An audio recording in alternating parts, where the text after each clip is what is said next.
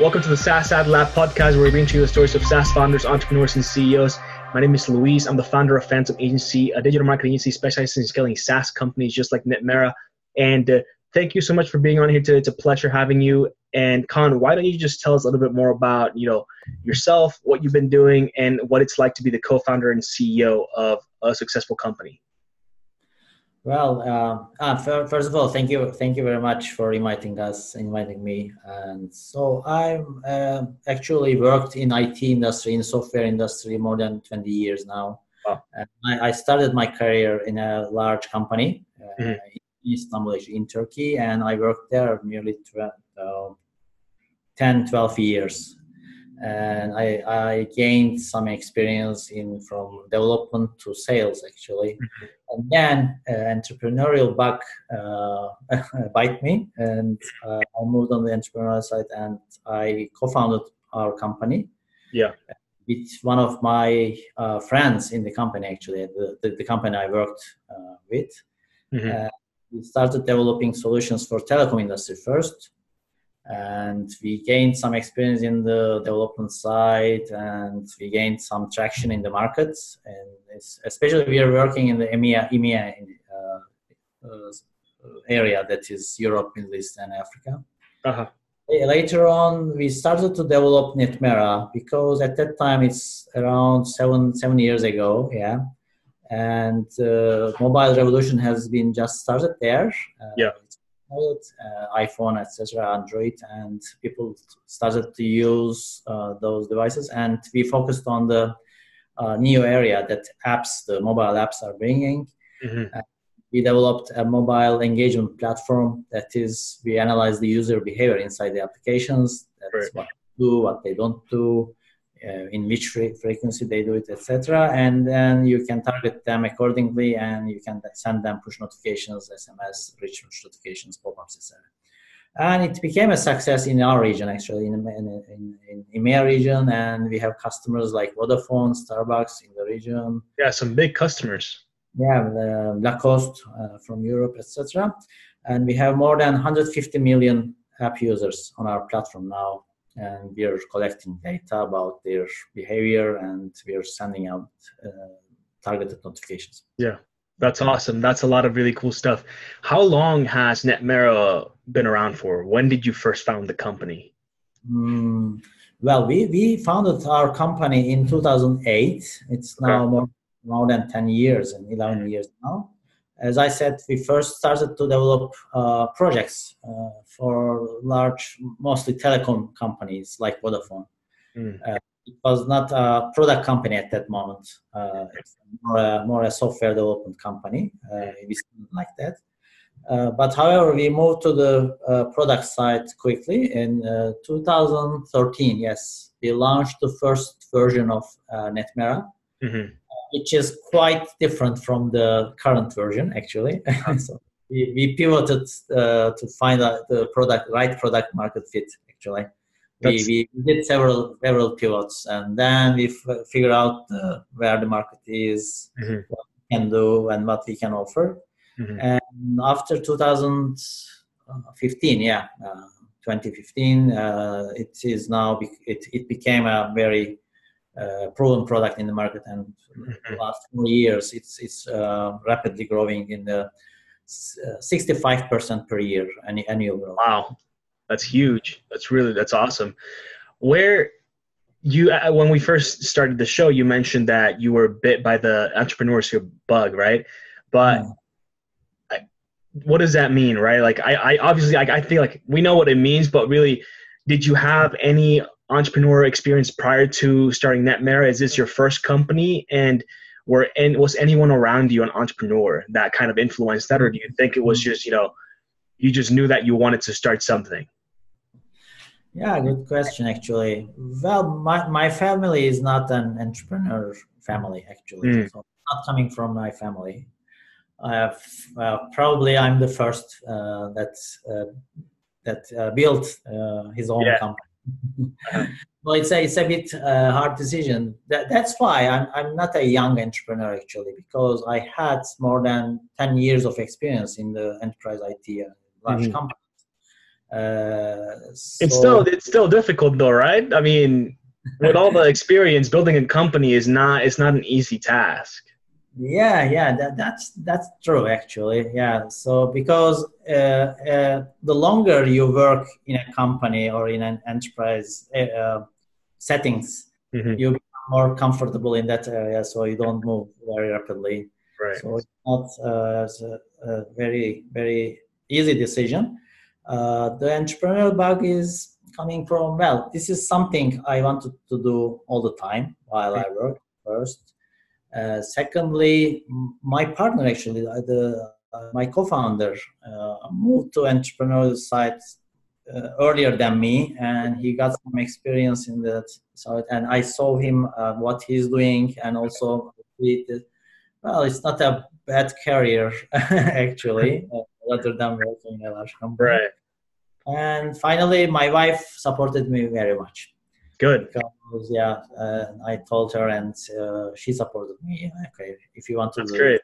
Yeah, Yeah. I mean, it's hard, it's something, and we'll talk a little bit more about the personal, aspect of growing and owning a business later into the show. But I think it's definitely like a good support system is always going to be important because there's going to be nights and days when you just sit down and you're working, the entire time. So it's definitely something that has to be there, whether it's a significant other or even if it's friends that are, like-minded that you can talk to and bounce ideas off of and stuff like that. It's super important, I think.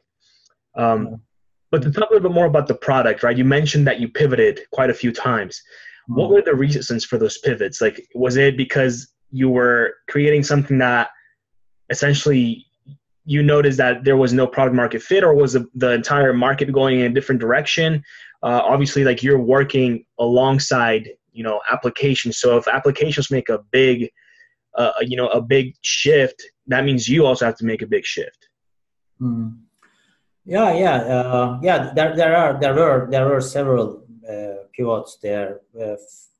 One of the reasons, or the first one, actually, we didn't start with the mobile applications in the first place. Right.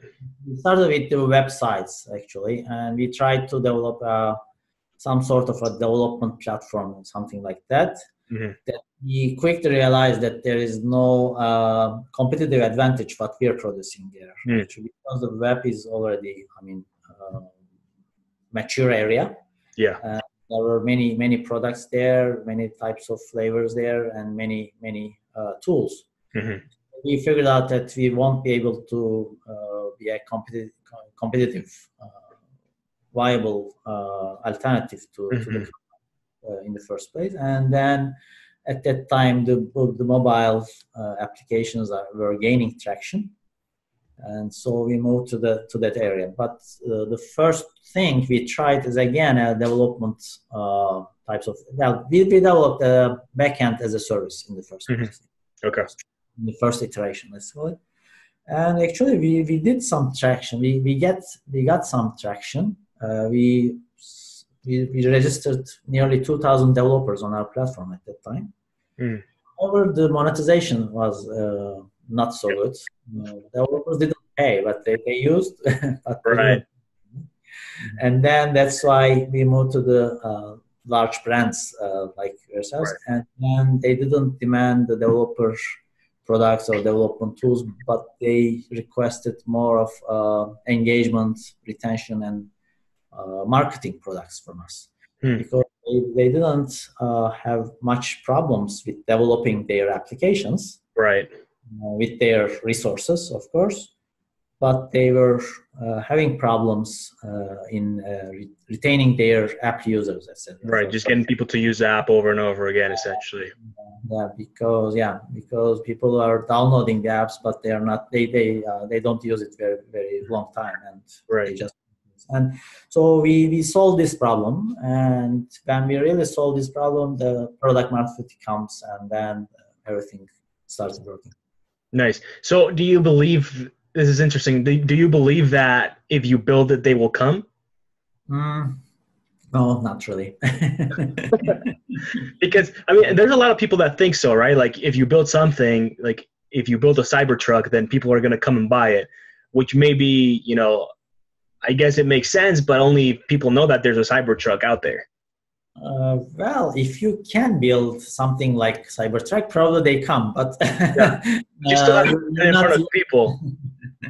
you're not usually build something like Cybertruck. You usually build a small incremental, a better version of something already. Uh-huh. Totally. If you do something revolutionary, then yeah, probably the word of mouth is Right. enough to bring you enough customers. But usually, I mean, you're not that talented or you're not that lucky to do something like that. So your product is something that is at least similar to others, or at least solving a niche problem initially. So you need to work hard in marketing, or you need to work hard with the customers, etc. It's Right. not, or at least for me. I mean, my journey is not okay. I built something. People come all over the Yeah. world. Yeah, overall, I think it's usually that similar case for almost everybody. You have something, but you still have to make sure that people know that it exists. Otherwise, there's no way for them to find out. But that brings me to the next question, which was, so you pivoted a couple of times, and now you're finally at the point in time where you're at now. What are the tactics, the processes to get in front of the perfect customer, right? It seems like as of now, the people that you're going after are bigger companies, right? Enterprise level, contracts or agreements, whatever it is that you do. How do you get in contact with those companies? Are you doing like how does the customer acquisition, process look like? Mm.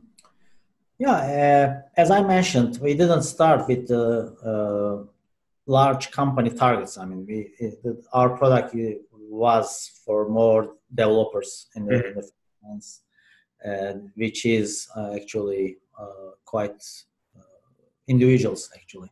Mm-hmm. But as I said, the monetization problems forced us to focus on a different market just because to make money. I mean, in order to be sustainable, Right.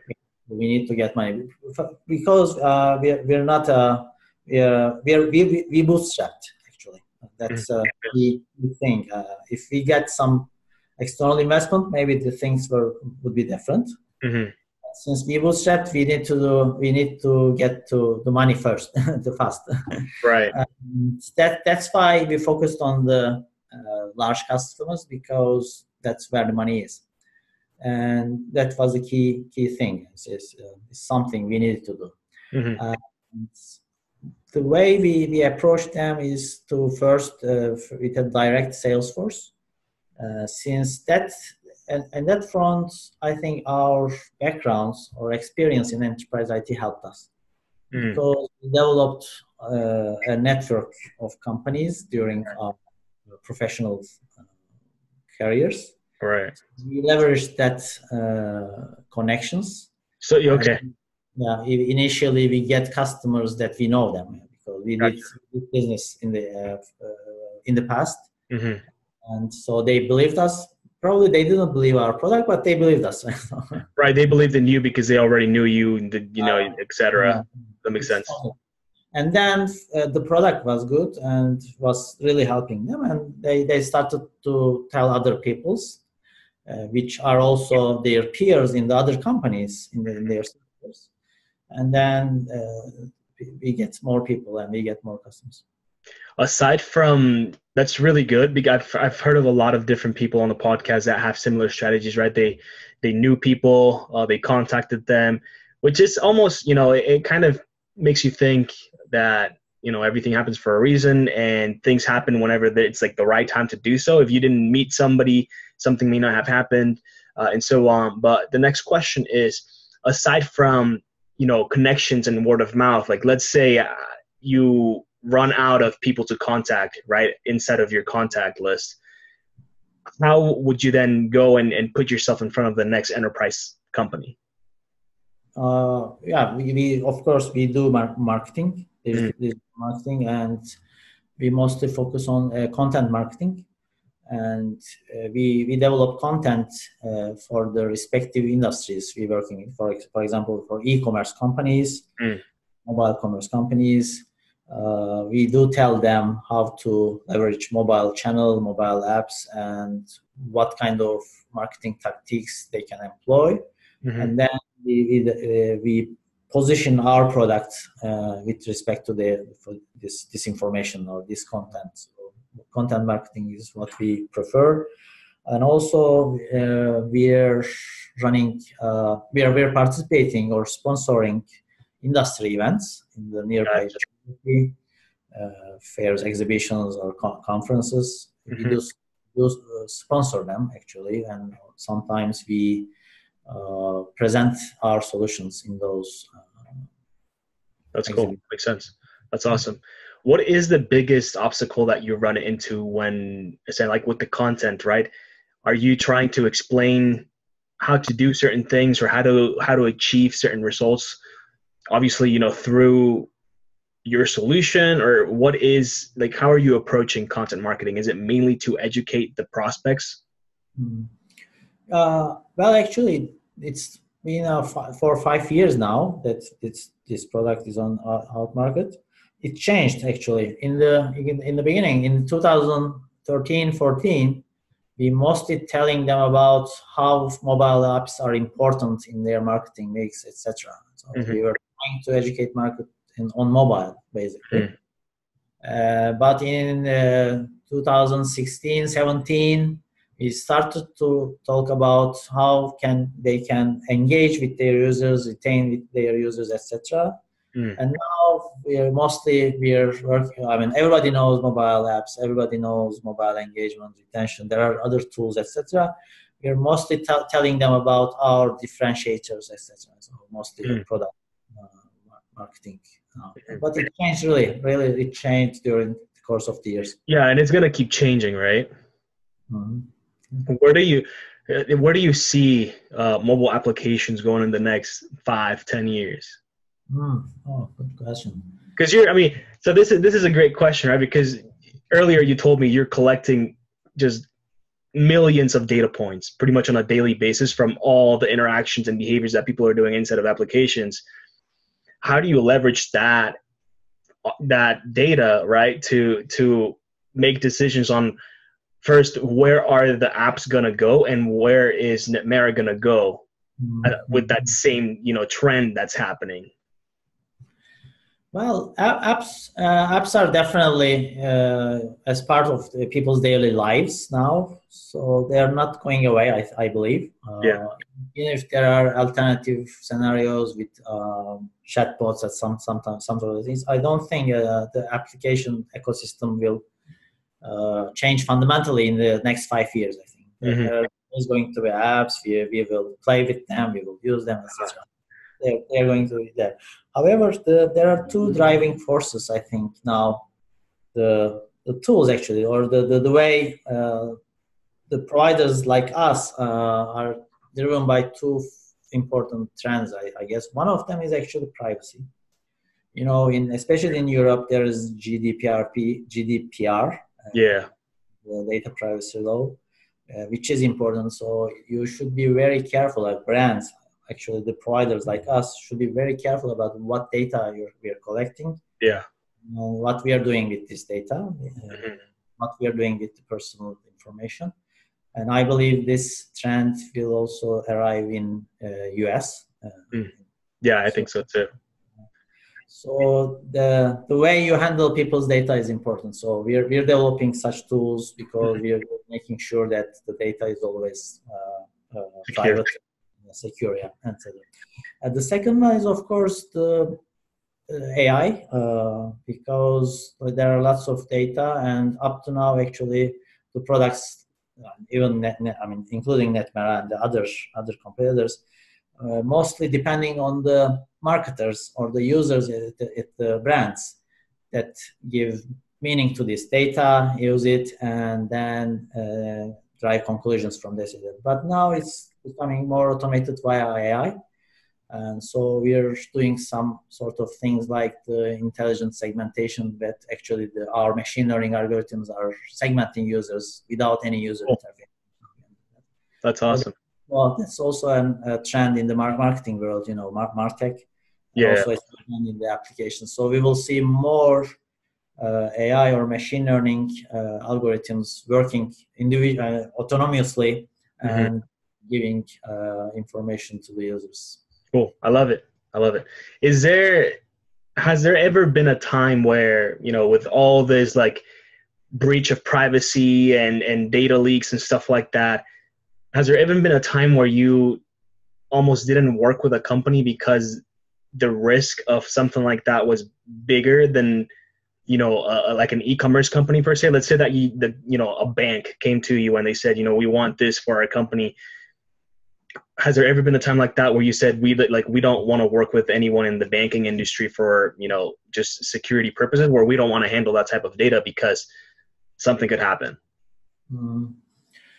No, well, we seriously consider this risk. However, I believe we put necessary effort and systems and investment for security of our systems. We are working with large brands like banks like ING Bank from Holland or Vodafone, like from telecom industry. So we have necessary systems and investments. So I think we are fully confident that we can store securely their data, and we are good enough to protect this data. So we don't think we shouldn't work with them. But however, especially in banks, we are super careful to put these, not only the technology, because there are also, because in the end, people are using this. So there's going to always a trust issue between. So we are super selective in this industry, especially in banking industry. Nice. That's really good to hear. And a couple more questions here before we dive into the more personal side of things. But in your experience, what's been the most challenging thing as you've grown the company? Most challenging thing? Yeah, everything. While developing the company? Yeah. Oh, well, many things I would say. Yeah. But actually, the especially in the growth stage, hiring or people, because it's always very hard to find good people. It's always very hard to find good people that fits into your culture. So that's I think hardest part. And also, all around the world, in any place, the technical people are on demand. Developers are on demand, so it's always hard to find good developers. It's always hard to find good people. What's your number one challenge right now as an entire, company, essentially? Expanding into different territories. It's our aim now. Of course, we are working in the region, in Europe, Middle East, and in Turkey here. But we want to expand into more regions and want to become an international company, a truly international company. It's a really challenge because it's not very easy, especially in the enterprise setting, enterprise sales. It's easy to reach out to foreign companies in a foreign country and them to use your solution and keeping their competition there, etc. So it's a challenge, and we're working on it. Nice, very good. And let's talk a little bit more about the personal aspect of running a business. From how do you? And I feel like this is typically how do you say this? Like a question where I feel like the answer typically tends to be the same. But I'm interested to see, like, because it's younger companies, right? Like maybe like 5 years or something, but you've been around, I think, for almost, what was that, 10 years? Yeah. What is the biggest thing that you notice to, increase productivity as you're building the company? You mean personal productivity? Yeah.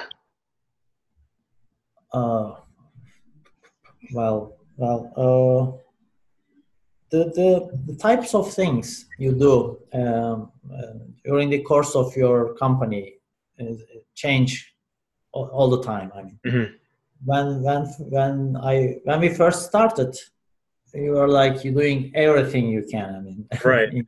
yeah. So my marketing, it's yourself. It's sales yourself. Paying the bills, it's yourself, etc. Developing, it's yourself. So it's always the very few people, co-founders, and very few people doing. So there, the productivity is not the first priority, but the versatility or anything you can do is important. So that's the skill you need there at that stage. Right. Gotcha. You need to be very versatile at that stage. While you grow, the hiring part and also training or coaching part becomes important because you need to infuse the culture and the way you do with other people, because you start hiring other people and you're not probably working so close as compared to your first days. Yeah. So and that front, your mentorship skills are important, etc. I think the final, the scale-up stage requires a significant amount of productivity from yourself and your team. Because there is a large team now, so I need to be very careful about how I spend my time and while managing my team. So I spent significant amount of time to think where to spend my time, I think. Yeah. Makes sense. I'm trying to plan my time very carefully so that only important things get done. Great. I like it. What is something that you're not very good at? Well, many things again. Well, I'm actually not a very good product person, really. But admitting it was very hard. Yeah. Because those pivots actually mostly because of me. Because I didn't aim the right market. I couldn't design the product very good at the beginning, but I was good at listening to people, so I could switch it up. But mostly now I leave the product management aspects to my team, so and they're doing it better than me. Great. And one last question here, and we'll start wrapping up. If you could go back to day one now, with everything that you've learned throughout these 10 years, what would you tell yourself to do differently? Well, I believe from a business perspective, I believe, because many people at that time told me so, because I have friends from US. They told me that, hey, why don't you bring your product here? So I think I would try it at that time, bring it to US, because our competitors from US is, growing even more rapidly, because there is a very good market there. And there was, even at that time, while Europe is just starting these things, there was a huge market in the US. So I would do it in the US, first thing. From a personal point of view, what I would do differently, I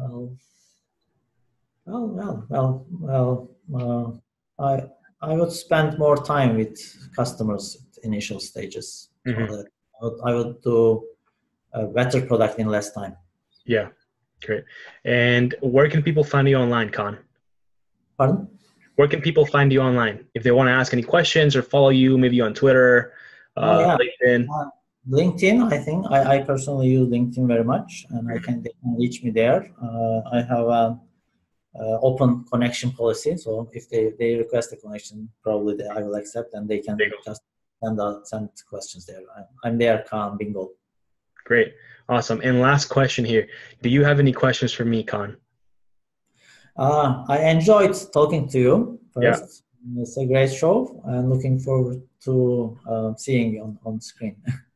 Sounds good. I'll shoot over all the details and everything after once it's ready to publish. But thank you so much for being on here today. It's a pleasure having you, and I really enjoy talking and learning a little bit more about Netmera and what you guys are doing. And I'm excited to see what you guys come up with next.